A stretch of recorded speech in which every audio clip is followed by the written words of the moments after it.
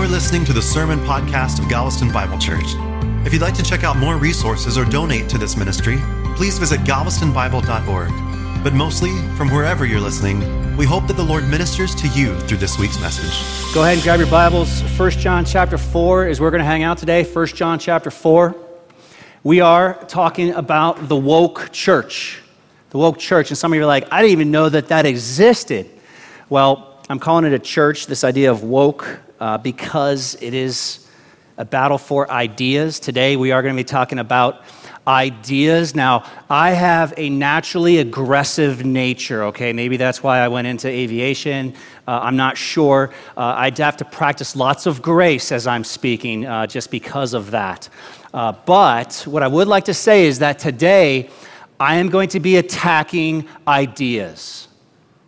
Not people, ideas. And in the words of my hero, Antonin Scalia, he said, I attack ideas. I don't attack people. There are many good people with some horrible ideas.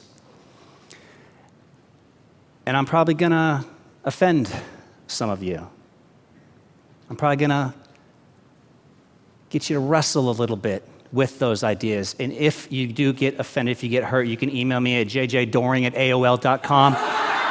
Just kidding, that is the pastor's email address. I'm dyson115@gmail.com. No, but seriously, like Jason said, not trying to offend anyone, attacking ideas, not people. And what I'm going to show here with the text today is that there are two ideas prevalent in the world. One is the world, the worldly ideas, and the other is the biblical ideas. And that's it. There's just two. And there's no crossover. And we are ruthless in this church about pursuing the truth in love. The truth in love. So let's get to the text. 1 John chapter 4, verse 1. Beloved, do not believe every spirit, but test the spirits to see whether they are from God, because many false prophets have gone out into the world. By this, you know the Spirit of God. Every spirit that confesses Jesus Christ has come in the flesh is from God, and every spirit that does not confess Jesus is not from God. This is the spirit of the Antichrist, of which you have heard that it is coming, and now it is already in the world. You are from God, little children, and have overcome them, because greater is he who is in you than he who is in the world. They are from the world, therefore they speak as from the world, and the world listens to them. We are from God. He who knows God listens to us, and he who is not from God does not listen to us. By this we know the spirit of truth and the spirit of error.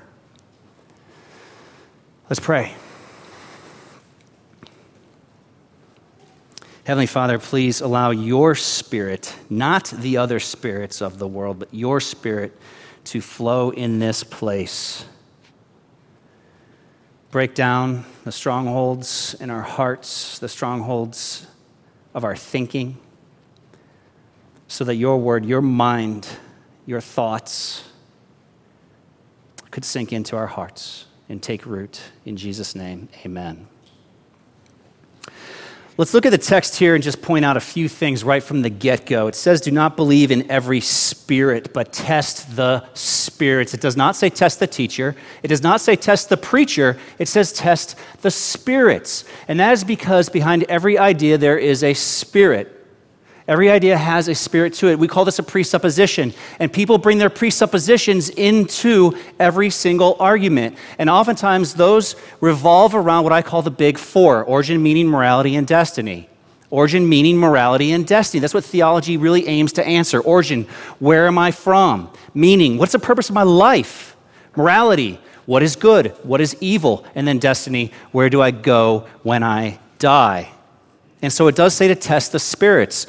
There are two spirits that John lays out here in the text, and I'm going to call them a theology of the cross and a theology of the world.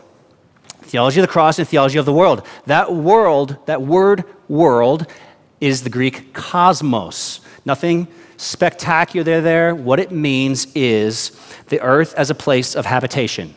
the earth as a place of habitation. And it's used 24 times in the letters of John to describe a place of genuine hostility to God. A place of genuine hostility to God. 24 times. 1 John chapter 2, verse 15, do not love the world. Chapter 3, verse 1, the world does not know God. Chapter 3, verse 13, the world hates you. Chapter 4, verse 1, the world is full of false prophets. This is that idea of the Antichrist. Now, don't go all Hollywood on me about the Antichrist, okay? Antichristos in the Greek, a person who is anti-Christ, against Christ. Anyone who does not believe that Jesus is God in the flesh is an antichrist or has the spirit of antichrist operating within them. This includes that middle road, the nuanced, I believe in Jesus, as men say to me in prison, whether they're Muslims or Buddhists or any other different belief system, to which I always ask, which Jesus? Which Jesus are you talking about? Are you talking about the God-man, the Son incarnate, God in the flesh, walked the earth? Or is it the Jesus of the Quran? That's a very different Jesus. It's a very different Jesus. So we don't want to get blown up by this word Antichrist. You are going to have, like me, members of your own family that have the spirit of the Antichrist, and we love them. Gosh, that's what makes Thanksgiving dinner conversation interesting. Religion and politics. Right? Now, chapter 5, verse 19, the whole world is in the power of the evil one. Once again, I have to go to this dichotomy. Yes, there is a supernatural evil. We call him the devil. And modern Americans were like, man, I don't want to hear about that. Really? The devil? Is that where you're going? Didn't they use the devil in the Old Testament or the old times and pre-modern times to keep people scared and under control? Haven't we evolved to the point where we don't have to talk about the devil? Well, that's just, first off, it's unbiblical. Second of all, it's illogical. Why is it logical to believe in supernatural good but not supernatural evil? So we do believe that there is an Antichrist. We do believe that there is a devil. It's the power of the air. It is a veil that is cloaking the eyes of the people. And there's a cosmic struggle that is going on in the supernatural realm that we feel and is worked out in the earth today between good and evil. And John makes it clear that there are only two spirits, the spirit of truth and the spirit of error. You have the theology of cross, which is the spirit of truth, and the theology of the world, which is the spirit of error. If I am going to offend your thoughts today, it's that way. It's that idea that there is only a spirit of truth and there's only a spirit of error. But we have to do this. The theology of the cross, if you could bring that table up, theology of the cross on my right calls the thing what it actually is. And the theology of the world calls evil good and good evil. This is the prophet Isaiah in Isaiah 5:20. A theology of cross calls sin, sin. A theology of the world calls evil good and good evil. A theology of the world says, I can love who I want. Don't tell me that I can't love who I'm choosing to love. The theology of the world says, I can end the life of my child because it's my body. Do you see the difference here? A theology of the cross calls a thing a thing.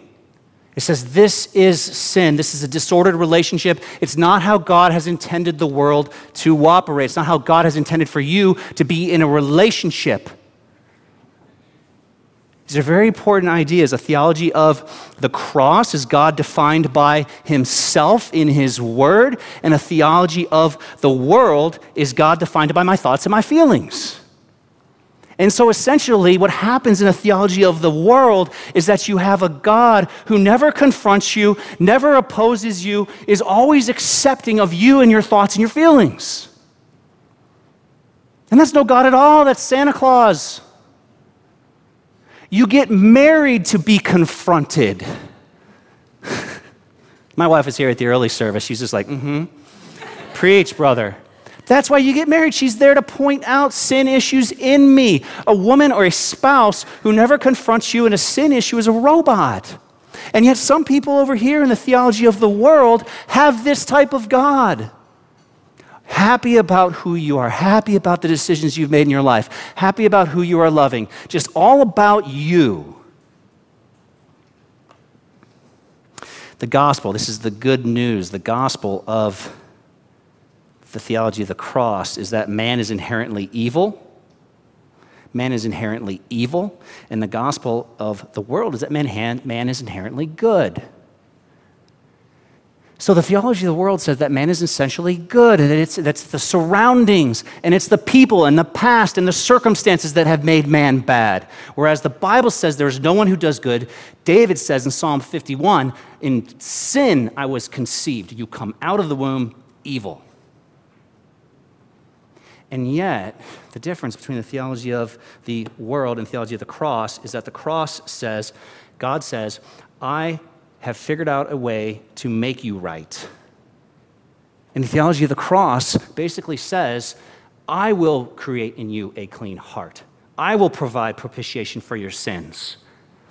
The God-man comes on a cross and dies for you. In theology of the world, since mankind is not evil, since mankind is essentially good, then the different social programs and more education and more money is how man is going to perfect himself. And then essentially the cross is completely removed from the theology.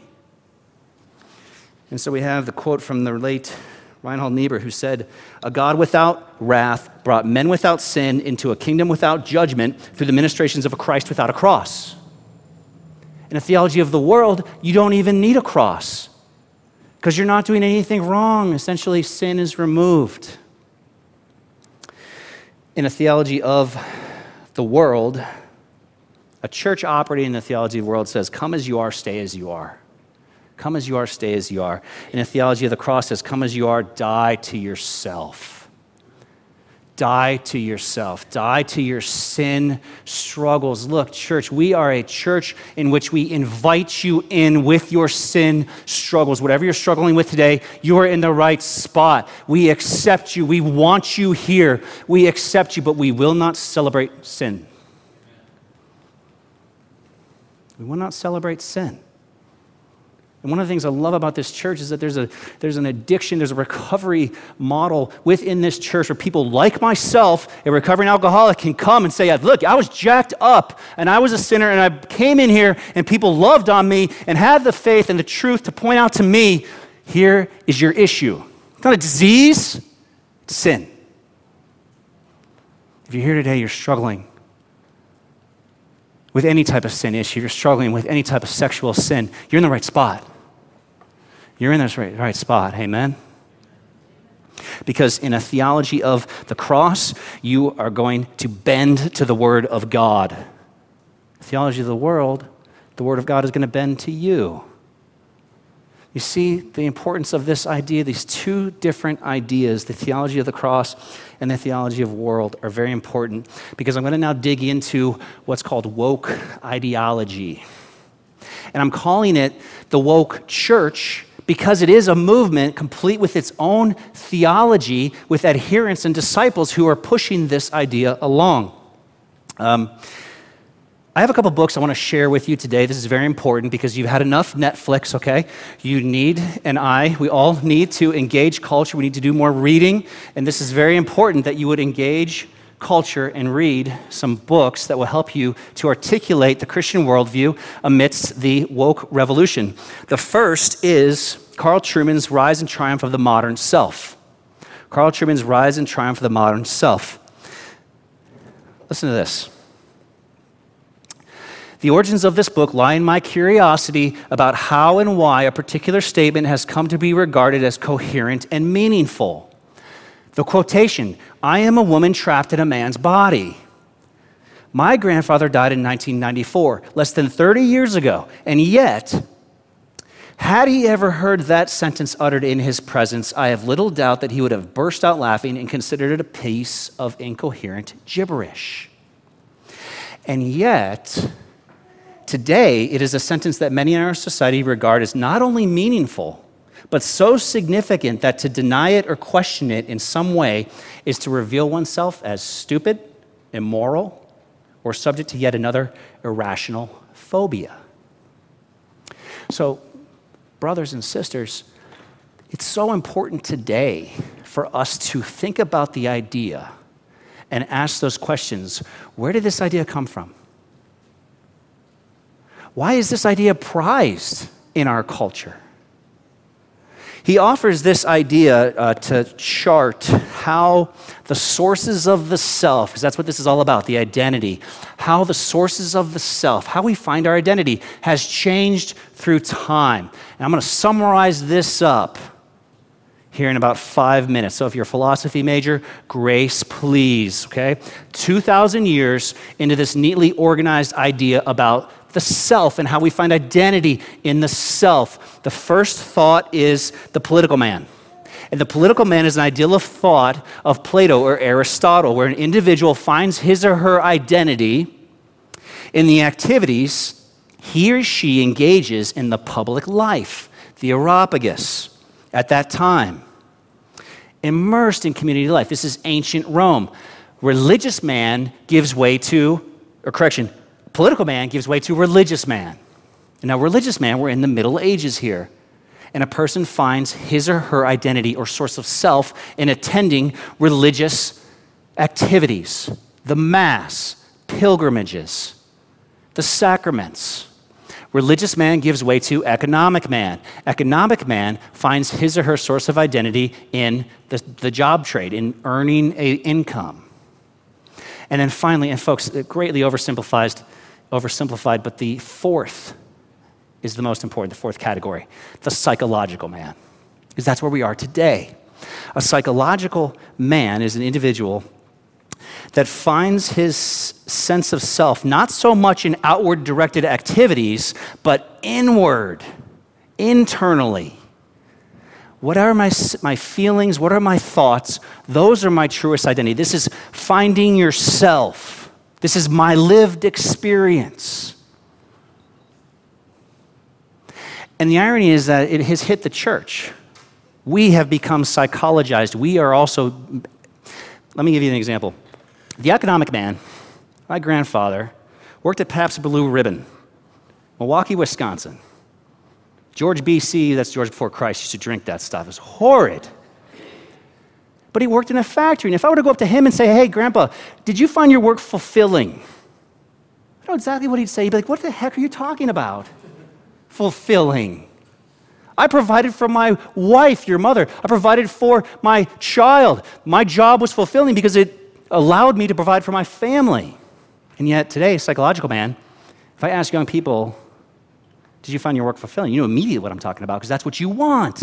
You want work that's fulfilling. You want to know that you're serving a purpose. Everything is about you and how you can better make your meaning, make your mark. All those ideas, it's psychologized. Does that make sense? It's hit the church in a number of different ways. Your career, how are you going to find your identity with what you do?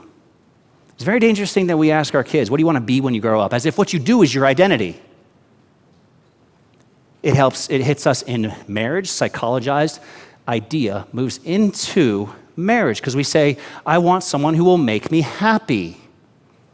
And there's this idea that there's this person out there who's just going to fulfill you. It's almost like a savior individual who's going to fulfill you, meet all your needs, and then when it doesn't happen, irreconcilable differences. The vows in a wedding are about future promises.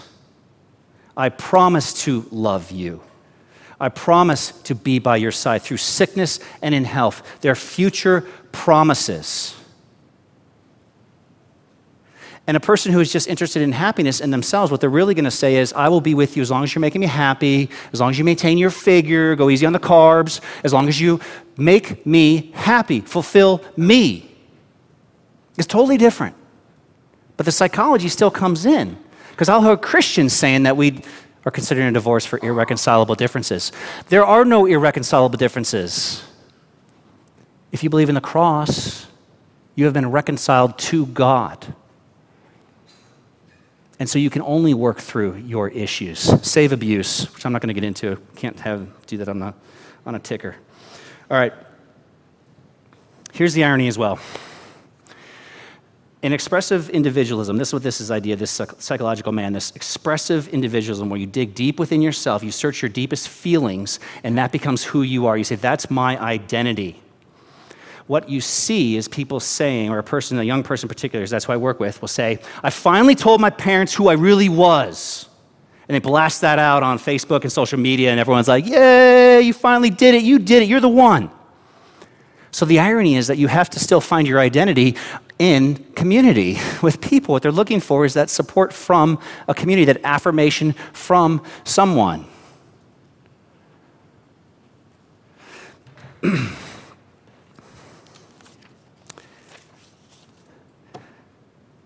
So how did woke become a part of this? How did woke become a part of this idea of woke? Woke is just critical theory applied. Critical theory is something that's rooted in Marxism. It came to us from Germany, where all really good ideas come from. And it's basically came to us from Germany, post-Enlightenment. Human reason is number one. That's how you determine whether something's true or false, is by human reason. And critical theory came and said there has to be a confrontation all the way down to the foundation. A confrontation all the way down to the foundation. I keep going down, that's why they call it deconstruction. You deconstruct the social structures of the time, the power structures, politics, government, religion, art, media. Has to be examined critically, forcefully, to determine where the oppression occurs, into which different groups of minorities does the oppression occur, and sometimes that problem has to be exaggerated to the point where we have to find certain oppressive structures or ideas. And so critical theory or woke ideology, a person who is woke is a person who can look at a structure or a socioeconomic power structure and point out where the oppression is occurring. And there's a whole new set of language with this revolution. Terms are redefined. People are categorized by gender, racial, sexuality, into these different groups, because there's power in words. Oppressed people groups are categorized, as I said, by race, gender, sexuality. There are new words: cisgender, heteronormativity, cultural appropriation, intersexuality, marginalization. And for all these new ideas, there are new identities. With the new identity groups, since identities are defined by my feelings, there's no end to the number of groups that are out there. 2009, it was LGBTQ. 2014, it was LGBTQAAIEP. Now, currently, it's just LGBTQIA+, because it goes on for over 60 different categories, because my feelings determine who I am. Therefore, there are that many different categories. You have to make a new category every time someone decides within themselves in this highly psychological state who they are and what they are, who they want to love, and what gender they want to be. Terms like tolerance have been changed. Tolerance used to mean you can have strongly held, non-negotiable beliefs, and we would discuss them. You have a right to your strongly held, non-negotiable beliefs. I have a right to my strongly held, non-negotiable beliefs. As Voltaire said, I disagree with what you have to say wholeheartedly, but I defend to the death your right to say it. That's the old form of tolerance. The new form of tolerance is you can only have the culturally appropriate strong ideas. You cannot have any strong ideas that are against the current media narrative. Alan Bloom wrote a book called The Closing of the American Mind. He was writing in the 50s from a liberal institution. This is what he said: the only virtue that matters today, this is the 50s, the only virtue that matters today is openness. Openness. One must be open to all kinds of people, all kinds of lifestyles, all kinds of ideologies. There is no enemy other than the person that is not open. And then harm is redefined. Harm used to mean bodily injury, injury to property, But since we are now dealing in the era of the psychological man, harm can be an attack against my feelings, thoughts. And so you could cause psychological harm to a person. And the institutions are all embracing this, of course. That's why we have safe spaces for a person who hears something that goes against their own identity group, and they can run to a spot where their ideas and thoughts don't have to be challenged to be then safe. In a room that is enclosed with some furry animals and some chocolate and some soothing music. Do you see how this is all moving here? But why are some groups prized over others? Why are some groups prized? It's a tenet of woke theory. The oppressed people groups, based off of their identity, are prized. And remember, we're speaking of not practices, but individuals in this woke idea. You're not attacking. We would believe in a Christian mindset that we are attacking an idea. But in woke ideology, you are attacking a person because that's who they have claimed that they are. So an identity must be publicly acknowledged and celebrated. Let's look at how this has changed. Obergefell versus Hodges, 2015. Supreme Court case that legalized same-sex marriage. And the argument at the time was, who cares what people do in the privacy of their homes? Who cares? That's fine what they do in the privacy of their homes. But what happened somewhere along the way, it became that couple not only needs to be able to buy a wedding cake from a baker in town, they need to be able to buy a wedding cake from every single baker in town. And any baker that then rejects that idea has a lawsuit waiting for them. That's because of the woke revolution. It's because this ideology that has taken the word tolerance and changed it to intolerance. It's really the intolerance of tolerance.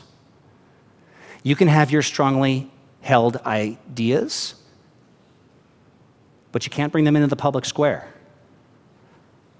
You can't bring those strongly held, non-negotiable ideas into the public square. Incidentally, usually what I hear too is that I don't like your dogma, I don't like your dogmatics. Dogmatics are non-negotiable, strongly held beliefs. And a person comes up to me and says, you Christians, you're all the same. You shouldn't be bringing your ideas into the public square. You shouldn't be trying to convert people to Jesus Christ and bringing us your morality. But that right there is a dogmatic claim. And they're essentially telling me that I am supposed to act and speak a certain way. It's still a dogmatic truth claim. All right, so let's return now to the text. 1 John 4. What he says is to test the spirits. I'm going to give you two tests to determine if an idea is from the cross or if it's from the world. But first, let me just share this with you, this idea. California gold rush, 1850s. In 1848, John Marshall discovered gold in Sutter Hill. And basically, there was a mass transit to California. It's a California gold rush. You've heard of this before, probably. Mass transit to California. 75,000 traveled by land, 40,000 by sea. And as they traveled to their destinations, they hit San Francisco. They went out from San Francisco to about 150-mile radius, and prospectors quickly learned that not every piece of gold that they found was really gold. There are two tests to determine whether the gold was real gold. One is that you bite on it, and since gold is softer than rock, you'll break a tooth if it's not gold. Right? So the American Dental Association was like, hey guys, let's not do that anymore. And they said, push the gold against something white, like ceramic. And if the leftover, if the remnant is gold, then that's gold. If it's not gold. What they quickly found out was that they were having to choose or test between gold and what looked like gold. It looked identical to gold, but it was actually iron pyrite. Iron pyrite. And that became known as fool's gold. Looked identical. But that's where the term fool's gold comes from. Guys, the big idea here is that not everything that glitters is gold. What was said in California in the 1850s is true for the church today. Not everything that glitters is gold. There are churches here on the island that are embracing the theology of the world. And in the name or the idea or the declaration of love, are saying, come in with your sin issue, stay exactly as you are. God loves you just the way you are. And what they're doing is not saying that God is love. What they're saying is love is God. They're taking, and if you've ever done this, I've done this, you imagine the attributes of God on him and say, God is love. What you're actually saying is that love is God. So these tests are incredibly important. We have the theology of the cross, again, the theology of the world. A theology of cross, according to the text, says, by this you know the Spirit of God. Every spirit that confesses Jesus Christ has come in the flesh is from God. If you believe that Jesus Christ is the God-man, that is test number one. If you believe that Jesus Christ is a moral teacher, that's the theology of the world. Jesus Christ is just a moral teacher, theology of the world. Is he the God-man? 1 John 2:22, who is the liar but the one who denies that Jesus is the Christ? That's the first test. The second test for the theology of the cross is that you are rejected by the world. You're rejected by the world. John 15:18 says, if the world hates you, know that it hated me before it hated you. You will be hated. It is not celebrated by the world. It is, in fact, rejected by the world. A theology of the world is celebrated. It's celebrated.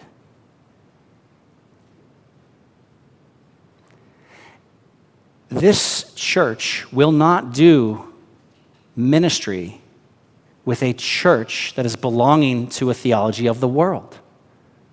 It will not. Think about the danger of biblical counseling.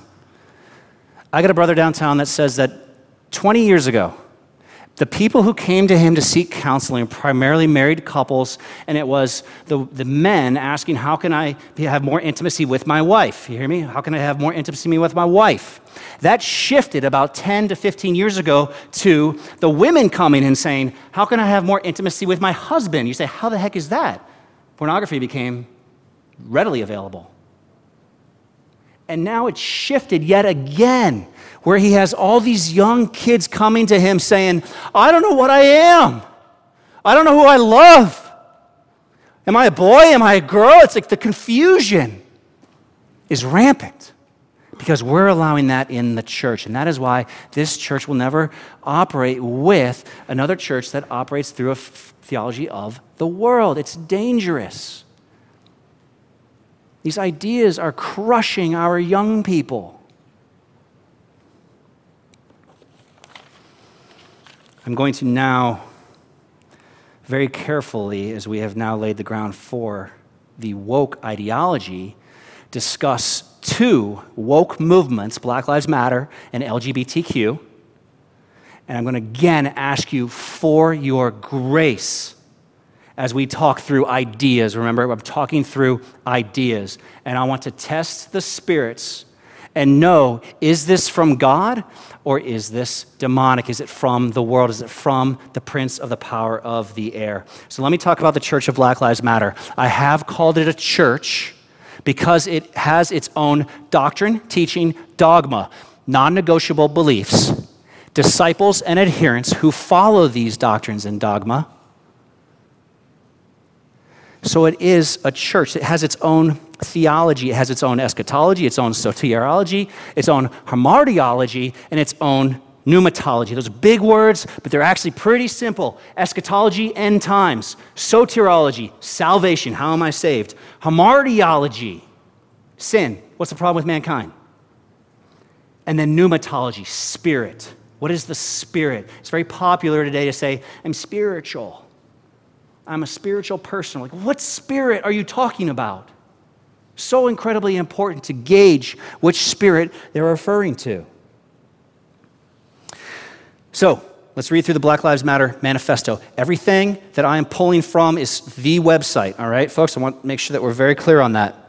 Together, we demand an end to the wars against black people. We demand that the government repair the harm that has been done to black communities in the form of reparations and targeted long-term investments. We also demand a defunding of the systems and institutions that criminalize and cage us. This document articulates our vision of a fundamentally different world. Hear that? A fundamentally different world. However, we recognize the need to include policies that address the immediate suffering of black people. These policies, while less transformational, are necessary to address the current material conditions of our people and will better equip us to win the world we demand and deserve. So right off the bat, we have, again, ideas, people. Racism exists. I'm not going there. I am simply looking at the idea behind this movement. It has an eschatology. It has the belief of a new world now. And believers in Jesus Christ, we are holding for the consummation of Jesus Christ's return, when he will bring a new heaven and a new earth. It's not going to come from any movement. It's going to come from Jesus Christ coming back to the earth.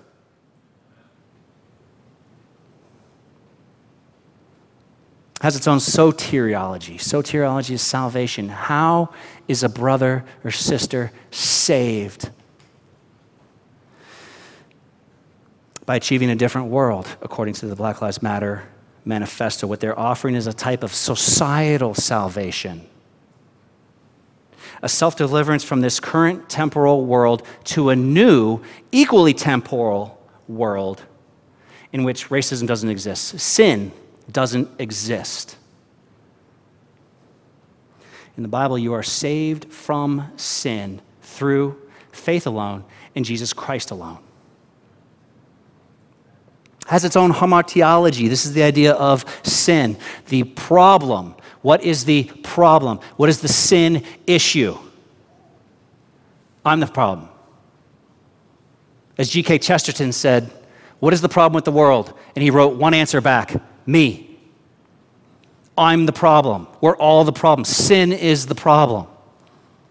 And yet Black Lives Matter is basically saying that on the basis of my ethnicity, I'm sinless, guiltless, and righteous because of the past that has occurred to me.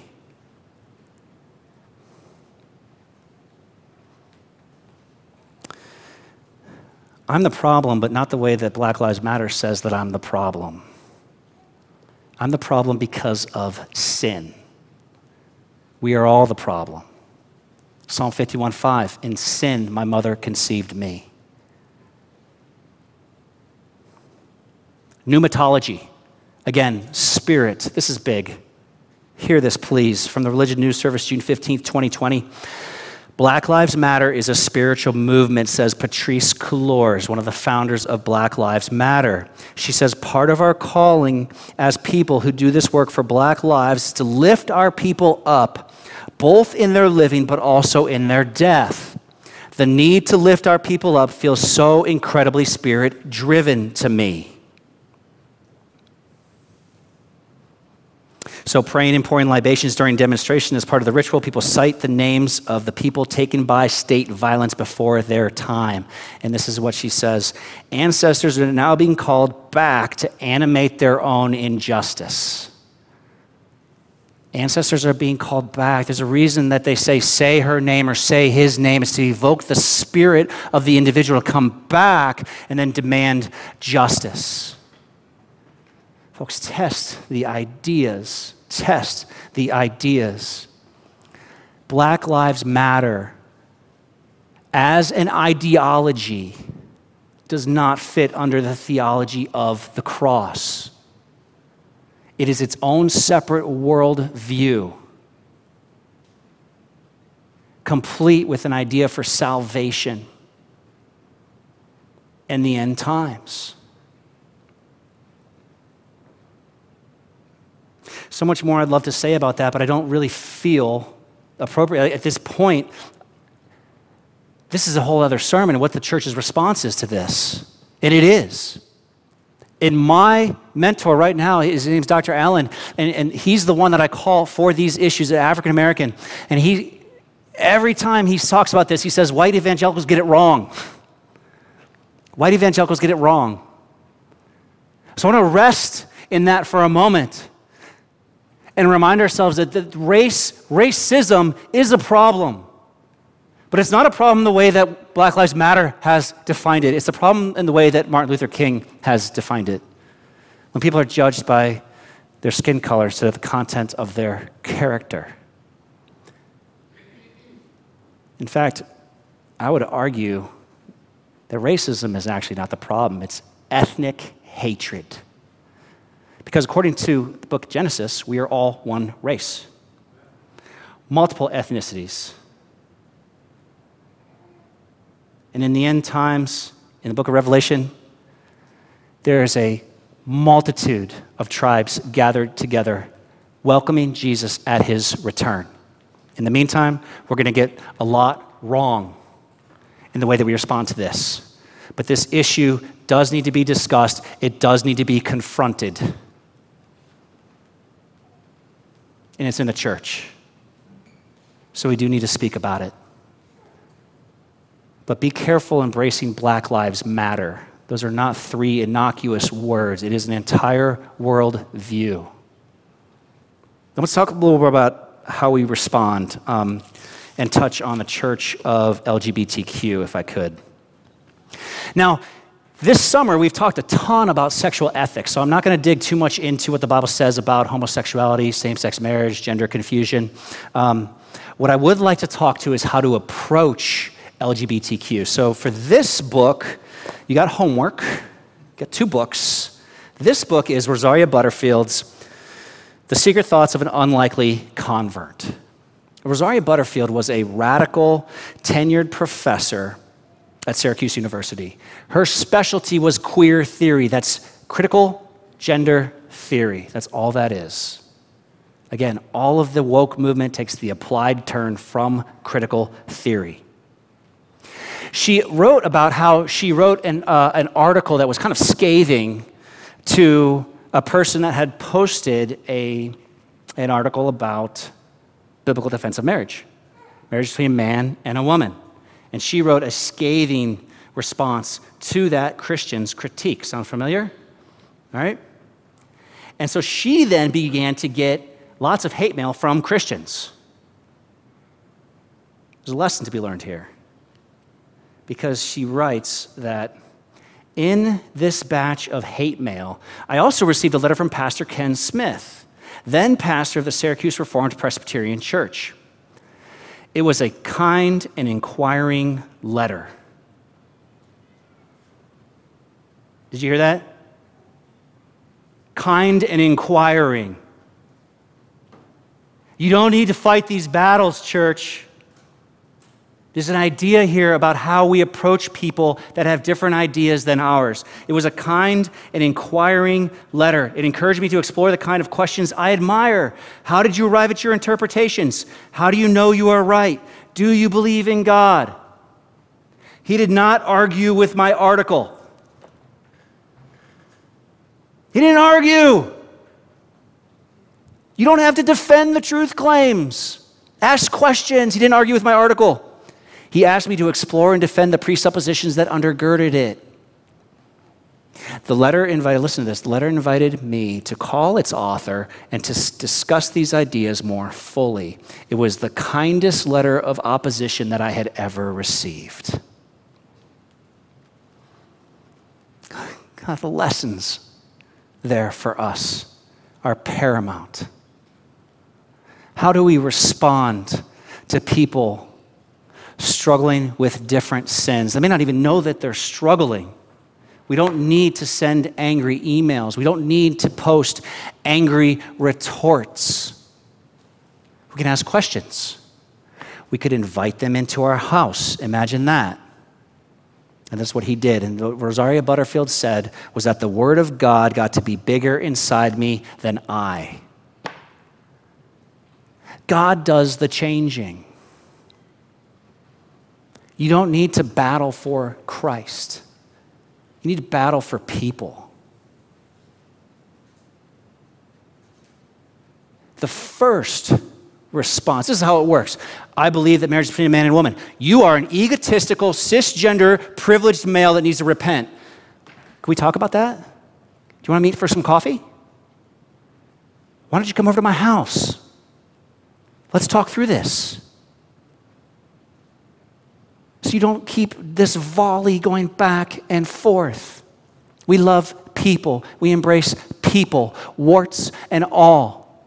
If you are struggling with any type of sexual or gender identity issue, come here, come to the church, talk to us. Hear the word of God. It's the word of God that's going to change you. I was working with a young girl, working at a detention center, 15 years old. She's convinced that she's a lesbian, convinced. And I spent lots of time, just sweetheart, just getting to know her. Tell me about you. Tell me about your family. Tell me this. Tell me that. It took a long time before I was able to say, sweetheart, just please read this. Like, don't think for a moment about what people have told you in the community, what your friends tell you. Just block all that out for a second. Just read this text. If God were to tell you that you're living a way he doesn't want you to live, how would he do it? She's like, well, he'd probably use his word. Yeah, that's why I love kids. The boundaries are broken still. They still can hear a little bit about through the cultural noise. So I gave her Romans 1. And she read, for this reason, God gave them over to degrading passions. For the women exchanged the natural function for that which is unnatural. And in the same way also, the men abandoned the natural function of the woman and burned in their desire toward one another. Men with men committing indecent acts and receiving in their own persons the due penalty of their error. She said, I've been living a lie this whole time. Yeah. That's all. That was it. The Holy Spirit did the rest, folks. The Holy Spirit does the rest. And through care and concern and comfort, we allow God's word to confront people. Does that make sense? Am I tracking with you guys? You do not need to fight the battles. The biggest hurdle we face here in church is to say, come, we accept you with one arm open, come and hear the truth of the gospel. We love you, we accept you, we accept everyone. We don't approve of behavior that God does not approve of. Let's work through this. Let's talk about this. So what is our response? I'm going to leave you with 4 ideas. No, there are 5.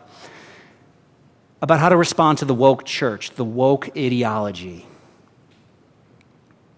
First, Jesus followers should not receive any doctrine thoughtlessly or uncritically. We are thinking believers.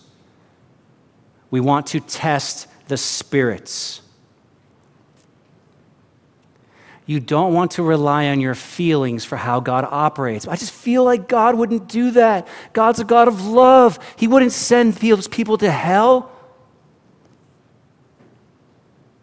Psalm 50:21. You thought I was just like you, God says to David. Look at me, folks. Your feelings are often wrong and often betray you. Amen? God is bigger than your feelings. Let the word of God bend your feelings and thoughts to his plan, not the other way around. Jesus' followers should expect to be hated. Jesus' followers should expect to be hated.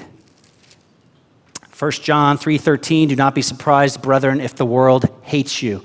The world is going to hate you. These are uncomfortable ideas. And now, in an age when a person's idea is their identity, they're going to be convinced you're attacking them when in effect you're attacking an idea. So it's incredibly difficult. It's incredibly hard. We are to suffer wisely, 4 Peter 4:15. This one is near and dear to my heart. Peter says, make sure that none of you suffers as a murderer or thief or evildoer or a troublesome meddler. Do not suffer as a troublesome meddler. Here's what this means. The next one is kind of nuances this point. You are not out to win an argument. You are not out to win an argument. So this is how this unfolds. Post, I believe marriage is between a man and a woman, and then boom, it starts coming. Nasty responses, Instagram, Twitter, Facebook, whatever. And then you're like, oh man, suffering for Christ. Yep, the cross I bear. Glad you're laughing, because you're not suffering for Christ. You're suffering because you're being a jerk. Make sure you notice the difference there. Yes, we are going to suffer for Christ, but your internet battles are not you suffering for Christ.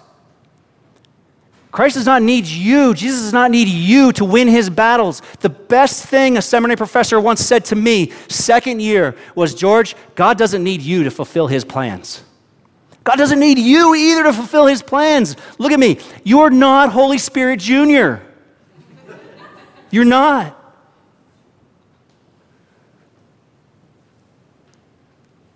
Isn't that great news? Breathe out. Breathe out, yeah. Because you can now embrace people as people, made in the image of God, and invite people into your home. How many of you have dear friends that are in a same-sex relationship or are struggling with gender identity? Or maybe they're convinced they're not struggling because they've embraced it. How many of you have those friends? How many of you have African-American brothers and sisters that you can call into your home and ask them about their experiences in the past in church? You should.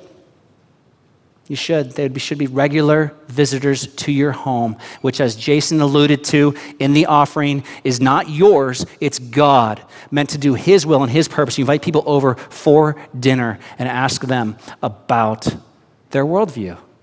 And you show them the love of Jesus Christ, a love which says, I accept you, but I don't always approve of your behavior.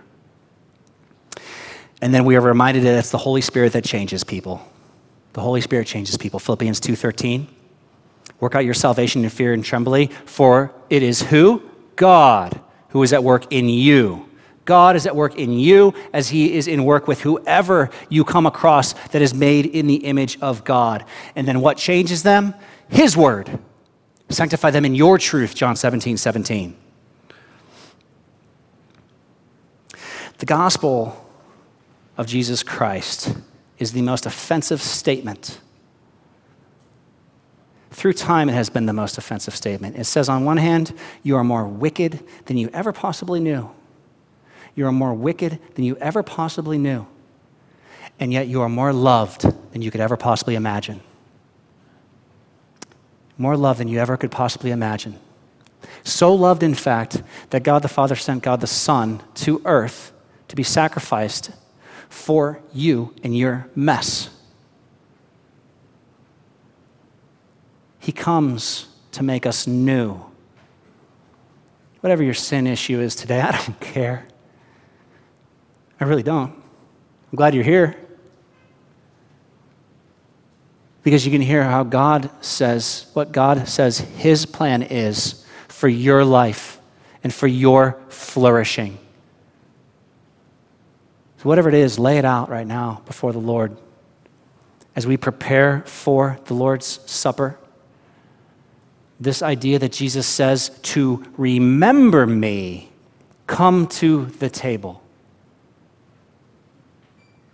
Look at the sacrifice that has been laid here for you, to create in you a clean heart, to renew a steadfast spirit within you, is all right here in the table. It says, I am a mess on my own. I can't fix myself. I think things I shouldn't think. Everything about me is jacked up. But you, God, you promise to create in me a new heart. You have removed my sins as far from me as the east is from the west, forever forgotten. If you believe that, if you believe that Jesus Christ is the God-man who was sacrificed for your sins, past, present, and future. This table is for you. This is not the table of Galveston Bible Church. This is the table of Jesus Christ. If you're not sure what that means, if you're still kind of thinking about this, and maybe you're in this ideology where you are justifying the way that you are living, and you know that it's in contradiction to the way that God wants you to live, I want to ask you to just hang in your seats. I want to ask you to hang in your seats and grab me after the service so we can talk about this. There's eternal consequences. God loves you enough to let you make your own decision. That's how much he loves you. He's going to let you have what you want. Jason's going to come up here in a minute to talk about what these elements mean. Ladies and gentlemen, in the meantime, please think about the ideas we've talked about today. Eternity is at stake. Amen?